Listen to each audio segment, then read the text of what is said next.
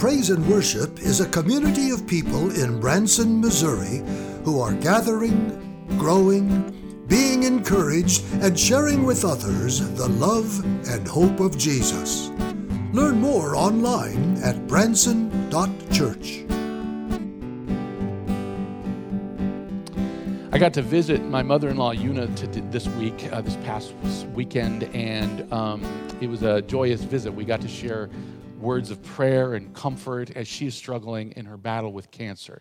In fact, she's in the hospital right now, and it hurts my heart because it's a difficult time. And I know she's just one of many of God's people who are suffering right now, one of many people throughout this broken world that are impacted by strife, by pestilence, by fear, by sickness, by broken families, and by disrupted relationships.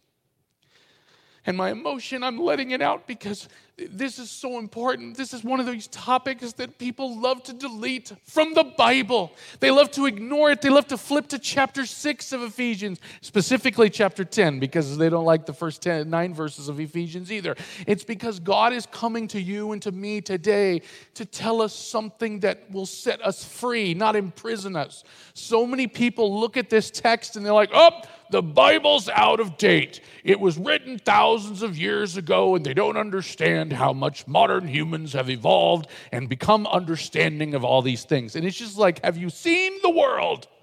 Have you looked at the world, our modern sensibilities, our tremendous understanding of how to do relationships? I'm so upset because with this scripture, we have the cure to our brokenness in our relationships. We have the answer, and instead our highfalutin reason gets up on top of scripture and squashes it. And we say things either that it's out of date or it doesn't mean what it says. I have to tell you how often I talk to people and they'll be like, why do you believe what you believe? And I will read them a passage of scripture and they're like, yeah, but it doesn't mean that. And I'm like, but that's what it says.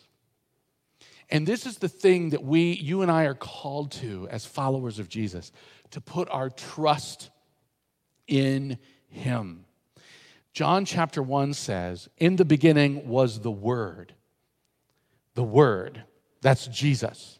He is the Word of God, not just the Bible. The Bible certainly records his life, his work, and all of the stories of Israel that brought him to us, and all of the stories that go after him where the apostles, such as here in Ephesians, bring us the power of the Messiah. They set us free because of his great love. Remember chapter 1 of Ephesians. You were chosen in him before the foundation of the world. Remember chapter 2 of Ephesians. For it is by grace you have been saved through faith. And this is not of yourselves. It is the gift of God. For you are God's workmanship, created to do good works. And the continuing process of that is this powerful story of how he wants to bring all the people of the world together to unite them as one new humanity. This is God's word for you and for me. And He has brought us into church. And I know you're like, Mark, I'm not in church. I'm back. I'm home on my couch. I'm like, you are in church. According to God's word, where 2 or 3 are gathered, He promises to be with us. And He didn't say you have to be within a certain number of feet. Hear the voice of the Son of Man, John chapter 5. Hear His voice and live. This is the powerful promise of Jesus to you and to me. In chapter 4, he says that he has sent servants to equip us so that we will be ready to participate with him in the restoration of all things. And here we are in chapter 5, and he says, submit. He says, submit. He says, be a submitter. He says, first of all, submit to one another out of reverence for Christ. Chapter 5, verse 21. Submit to one another. But what does he say after that? Let's take a look. Verses 18, a little bit of 18, and then 20 to 22. Remember, be filled with the Spirit. That's what we learned last week. We are being filled with the Spirit, giving thanks always and for everything to God the Father in the name of our Lord. So many Christians will tell me, Jesus is my Lord. Is that right? Let's keep reading. Lord Jesus Christ, submitting to one another. Do you often think of yourself as a submitter? This is the question. And I am called here today to challenge you with it, not because I want to. Are you kidding me? I don't want to talk about any of this. I want to go back to that part about it's by grace you've been saved through faith. That's much more comfortable to talk about. But we don't delete any scripture verses. We don't take any of them out. We listen to the chapter 1. We listen to chapter 2. We're also going to listen to all the other chapters. Submitting to one another. Why? Out of reverence for Christ, because he's our Lord. And then he keeps going. He says, wives, submit to your own husbands as to the Lord. Now, what's interesting is the word submit doesn't actually appear in that sentence. It only appears in the submitting to one another in the Greek text. But in English, we need to have a verb in our sentences. This is kind of one of the things. We have verbs in our sentences. And so to continue the sentence, he says, wives, submit to your husbands. It's literally, women, submit to your men as to the Lord. So oftentimes in our history, and it must be stated, the church, yes, that's right, the church has abused this message. They have put men over women, lording them, controlling them, oppressing them, and abusing them, which is why we are culturally where we're at, is because then there's this correction. We're over in one ditch, and the swerving of the wheel gets us all the way over into another ditch where we're like, delete this from the Bible. No. The brokenness of humans don't take away the truth of God. Did you catch that? The brokenness of humans doesn't take away the truth of God, the Word of God. Of course humans have abused this, and we continue to. But not here and not today. What we're going to do is we're going to see the promises of God within this command, and it's a command. So if Jesus is your Lord, then do this. That's what he's saying. If Jesus is your Lord, then do this. And see, what happens is people are like, yep, easy for you to say, Mark, you're a man. You don't have to submit. Wait a minute. What does it say right before that? Submit to one another. And we're going to find out that men have to do a whole lot of submitting. Take a look at verse 23. For the husband is the head of the wife, even as Christ is the head of the church, his body, and is himself her Savior. So right off the bat, the Apostle Paul, carried by the Spirit of God, is saying to you and to me, the man is the head of the woman. The husband is the head of the wife, even as Christ is the head of the church. So once again, if you're sitting there, you're like, well, Mark, you're not helping your case about, I don't see any promises here. This just seems to be going downhill really fast. Because not only are the wives supposed to submit to the husbands, now you're telling us the husband's the head of the wife? Look, if you met my husband, you'll find out he's the head of nobody, right? That's where we start that conversation, and I understand all that. Take a look at the next passage, which is 1 Corinthians chapter 11, verse 3. So we're reaching over into another letter that Paul wrote. He was talking about the same thing, and this is what he says. I want you to understand that the head of every man is Christ. The head of a wife is her husband, and the head of Christ is God. Now, this is critical. If you miss this, then you might as well jump right back into deleting Scripture, because what oftentimes is lost in this whole discussion is that Jesus submits. Did you catch that? Jesus submits. And I want you to think about his whole life. First of all, he was born as a baby. God Almighty, born in a manger. Everybody's like, Mark, it's not Christmas yet. It will be soon. Remember, check the clock. And so he's born into the flesh. He's put into a manger, and he's completely vulnerable. Of course, I think there was a few legions of angels protecting him. We've seen that. We see them in Luke chapter 2. The point being is this. He submitted to being into the likeness of a person, of a man, of a human. And he went through life as a toddler. I've always wondered, what was Jesus like as a toddler? He had no sin.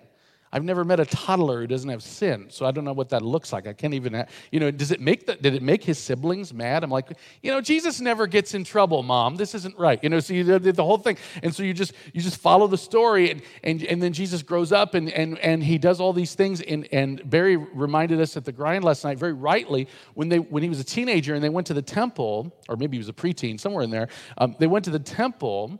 And, Jesus stayed around and wanted to talk to the scribes and everything, and their whole crew was headed back to home, and they're like, where's Jesus? And then his parents freaked out. Parents, have you ever freaked out when you can't find your kid? You know what that feels like, right? And so then they're running back, and they find him, and they were just really upset with him. So we do know there was at least one time Jesus got in trouble, because he said, why wouldn't I be in my Father's house?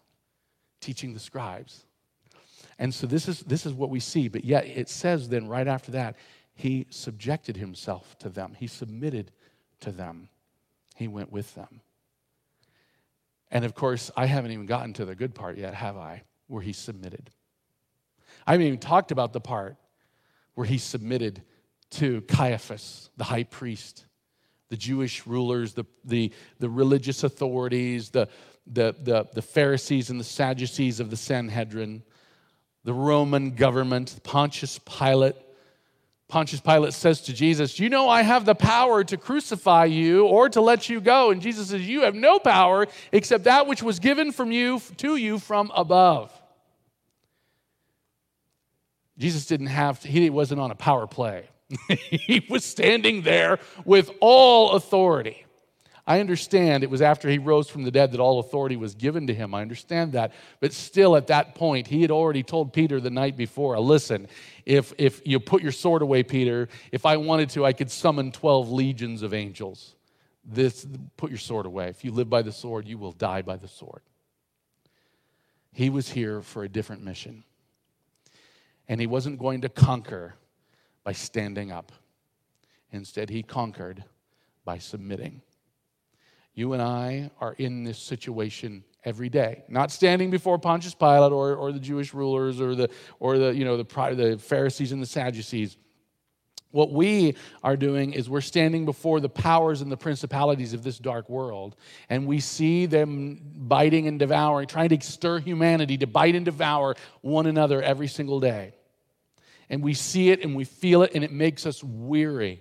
I was talking to many people. This week was a fun week here at our new worship center because we put up some new stuff. We got all kinds of things going. We're polishing and getting everything a little bit better than it was, and it's coming along. So many people were coming by, and as they were doing that, they were sharing their hearts. Pastor, I'm really tired of this situation. I don't want to watch church on YouTube or Facebook anymore. And I don't want to stay away from my church family. I want to come here and be here with the people of God. And I have that same feeling. Are you kidding me? Just try preaching to a camera lens sometime. You'll see what it feels like. It's just not right? It's not what we would seek out. And yet, God is working in the midst of all of it. And as people shared those feelings, it's one of those things where it's like, yep, I just sit down and let it all out. Be honest with your emotions, just like I was about my mother-in-law, Una. It's not right. It's broken. And I pray for God's healing. And the Lord, I trust him no matter what he chooses to do. He has a plan in all of these things. He has given us a command to submit to one another out of reverence for Christ. Love your neighbor and love your enemies. So think, we're in the political season. Think of your enemies. Love them. That's what God says to do. And here is Jesus submitting to the Father.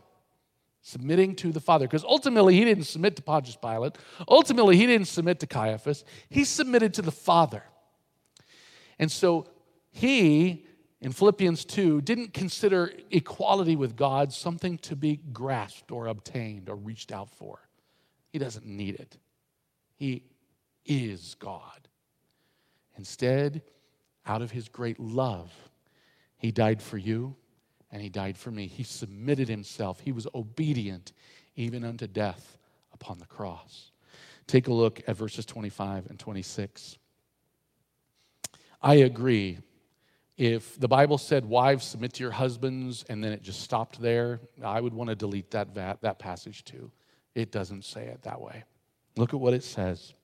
Husbands, agape, which means undeserved loving kindness. If you're one of the husbands who are sitting there, and remember, it's not just husbands, it's men. So maybe you're not married yet, maybe you got a girlfriend, maybe you're thinking about these things, but you're not sure. I don't care. If you have a relationship of any kind, love your women. That's what it says. Men, agape your women. That's what the Bible says. And agape doesn't mean, well, if we get along and you like me and I like you, and no. How are you supposed to agape your wives? Undeserved loving kindness? Oh, exactly like Christ agaped the church. Now let's recount. How did Jesus love the church? Died for her, was beaten for her, was ridiculed for her, on the list goes. He gave everything for her. So now the women are kind of like, hey, I kind of like this Bible passage all of a sudden, right?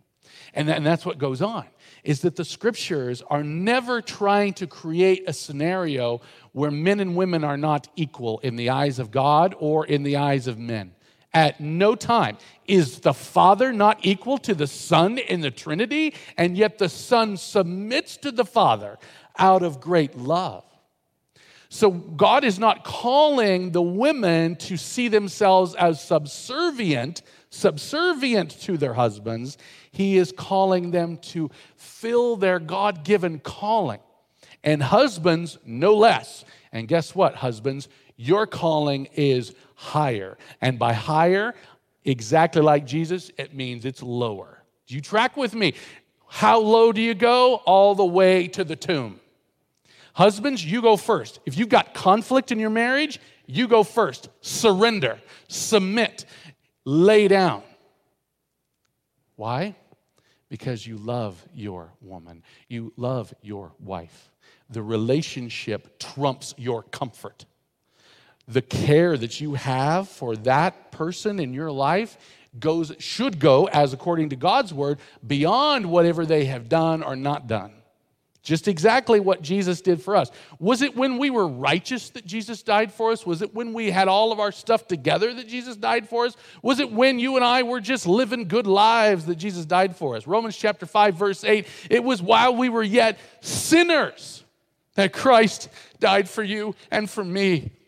He died for us to make us holy, not because we already were. And husbands, that is what you are to do for your wives. There's no scenario where husbands can oppress their wives according to the Bible. That's ridiculous. No more than Jesus oppresses us. Unless you count his dying and rising again as oppression. Maybe it's oppression for the dark forces who don't want to hear any of this. For us, it is freedom. It is restoration. It is hope. It is a path forward out of the darkness by the shining of his great light. Look what he says. He gave himself up for her that he might sanctify her, and having cleansed her by the washing of the water with the word. Now, we got to talk about that for just a minute, right? We got to talk about that. So, first of all, he says sanctify, and you'll look at the top of our little graphic there. It has holy and right. Those are not the same thing. Oftentimes, people just make the assumption that holy means righteous. But yet, the Bible continuously uses two words, not one. It would just say righteous. It wouldn't say holy and righteous. Here, it says sanctify and cleansed. Sanctify means to be made holy. You already were made righteous when Jesus died for you. Now, this idea is that husbands are going to love their wives exactly like Christ loved the church, and thereby make their wives holy. To sanctify them just the same way Jesus sanctified you and me, his bride, the church. And so this happens through the process of husbands laying down their lives for their wives. I have yet to meet anyone who doesn't want to be in a relationship where their spouse, their loved one, lays their lives down. Now, of course, my wife, Debbie's sitting at home right now going, I'm ready to see a little more of this exactly like Christ loved the church stuff, pal. And I would agree with her. And this is what happens when this scripture hits the husbands, is we're all just like, whoo. It's like that meme where, the guy's like, stop it, Mark, cut it off right there. It's like that's the way we feel, right? Quit talking about this. And then again, we want to delete the Bible passages for new reasons. But look at how he cleansed his bride. Look at how Jesus cleansed his bride. He washed her with water and with word. Well, hello, the Apostle Paul keeps bringing baptism up. He won't leave it alone. He's carried by the Holy Spirit. There must be something going on here. So here we have right in the middle of this talk about, well, what should women do? What should men do? Yeah, and here's Jesus sanctifying and cleansing the church by washing her with the water and with the word. Don't miss this. Don't miss this. Don't ignore this. Don't delete this passage either. It is through baptism we are washed. It is through baptism, and again, baptism is water with the word, just like we see in this scripture. And so it's not just water, it's not just word, it's water with the word. Why? We don't know. It's called a sacrament. It's a mystery. We don't understand it. And yet it is the promise of God given to you and to me. So if you sit there and you're like, wait a minute, if baptized, then cleansed, that's what the Bible says. Cleansed her by, not a symbol. This is actually how it happened, by the washing of water with the word. He put his name on you. He put his name on me through his activity, not ours. For it is by grace you have been saved, through faith. And this is a gift of God. It is not from yourselves, so that no one can boast. Grace is God's gift to you and to me. Faith, I should say, and it's given by grace. It is faith that he gives to us. When does he give it? Right here. By washing of water with the word, we were cleansed. Take a look at verse 27. Why did Jesus do all of this for his bride? So that he might present the church, clearly not talking about a building here, to himself, I should say, in splendor, without spot or wrinkle or any such thing, so that she might be holy and without blemish. I heard someone say this week, a lot of people think we're living in the end times, and I'm like, sure we are. Hello, look around. But they'll start to try to, you do newspaper theology. I don't know if you've ever seen newspaper theology. So you open the newspaper. Of course, nowadays that's on your phone or your tablet or your computer. And you read the article and you're trying to take that article and plug it into the book of Revelation or some other type of scripture that talks about the end times. And then all of a sudden you're in a mess. And somebody said the church needs to get ready and make herself, this is what the person said, make herself without spot or wrinkle or without blemish. I'm like, oh, brother, you need to read the Bible again, because the Bible says Jesus did that. That's what the Bible says. And I know we don't like to read some of these verses because they make us uncomfortable, and yet that's still why we read them. If you ever hit a Bible passage that you don't like or it makes you uncomfortable, keep reading. If you ever hit something that you're just like, Mark, that doesn't make sense, keep reading. Mark, I don't understand. Keep reading. Mark, I don't have the skill set. Oh, come on. Did God really say? That's what the devil's sitting there telling you. And the answer is we got to keep reading. This is what he does. He might present the church to himself in splendor, without spot or wrinkle or any such thing, that she might be holy and without blemish. Why? Because of the previous verse where he cleansed us. Now take a look at this next passage. Genesis chapter 2, verse 24. Oh, wait, Mark, I thought we were in Ephesians. We are. This is a direct quote of Genesis chapter 2, verse 24, found in Ephesians 5, 31 and 32. Therefore, the Apostle Paul is quoting from the book of Genesis, where Moses wrote by the power of the Holy Spirit, therefore a man shall leave his father and mother and hold fast to his wife, and the two shall become one flesh. Now, if you ever join a wedding that I'm preaching at, we'll oftentimes quote this passage very commonly because of why it says that. It's like, here's God's plan for marriage. This is God's plan for marriage. But look at what Paul does. Again, also carried by the Holy Spirit, he takes these words, and what does he say? This mystery is profound. The Greek word for profound there is megas. It means mega. It's big. It's a big mystery. And I am saying that it refers to Christ and the church. Guys, he is saying it refers to Christ and the church. He is saying the Bible is interpreting itself and saying it refers to Christ and the church. When Jesus was born, he shall leave his father and mother, and he shall hold fast to his wife, the church, and the two shall become one flesh. grace creates unity. It has been the powerful message all through the book of Ephesians, no less in this chapter, no less in this verse. And we get all caught up on, well, wives have to submit to their husbands. No, this is about love. This is about fixing what is broken. I was in a marriage counseling session about, 2 years ago, something like that. And we were talking, and the husband and the wife, they had hurt each other so many times. They had hurt each other so many times. And their hearts were calloused from it. And the wife wouldn't submit to the husband, and the husband never loved the wife as Christ loved the church. He controlled her. He domineered her. And yet, I said to them, this is the answer. This is the answer. This is the answer. It's God's gift to us. That Christ is ultimately our husband. And you and I know the men feel weird about that, like, wait, what are you talking about? Nah, just let the Bible speak. Hear his voice. We are the bride of Christ. He makes us righteous so that we can participate with him, so that the husbands can look at Jesus and say, he saved me by his blood. He set me free from my own brokenness. And I look at my wife and how I've hurt her and I've failed her. And he has shown me the path forward. Husbands, lay down for your wives and give them your whole life. And wives, when your husbands do that, what should you do? Take a look at verse 33, because he's like, it's the old question, is this about Jesus and the church, or is this about marriage? And of course, the answer by the power of the Holy Spirit is yes. Look what he says. However, let each one of you love his wife as himself, and let the wife see that she respects her husband. This is biblical marriage. The wife responds to what the husband does first. The wife responds to what the husband does first. I was in a communications class when I was in my undergrad, and they said, adults, you need to tell them everything 3 times. I've only told you twice. Here comes the third one. The wife responds when the husband goes first. This is how the Bible sees marriage. Husbands, you go first. If she's wrong and you're right, you still say you're wrong. And you're like, Mark, are you telling me to lie? No, I'm telling you to lay down. I'm telling you to love your wife as Christ loved the church. I'm telling you not to focus on being right. Focus on being a lover. I'm not telling you to surrender your rights. I'm telling you to love your wife as yourself. Wives, this has nothing to do with your position in society.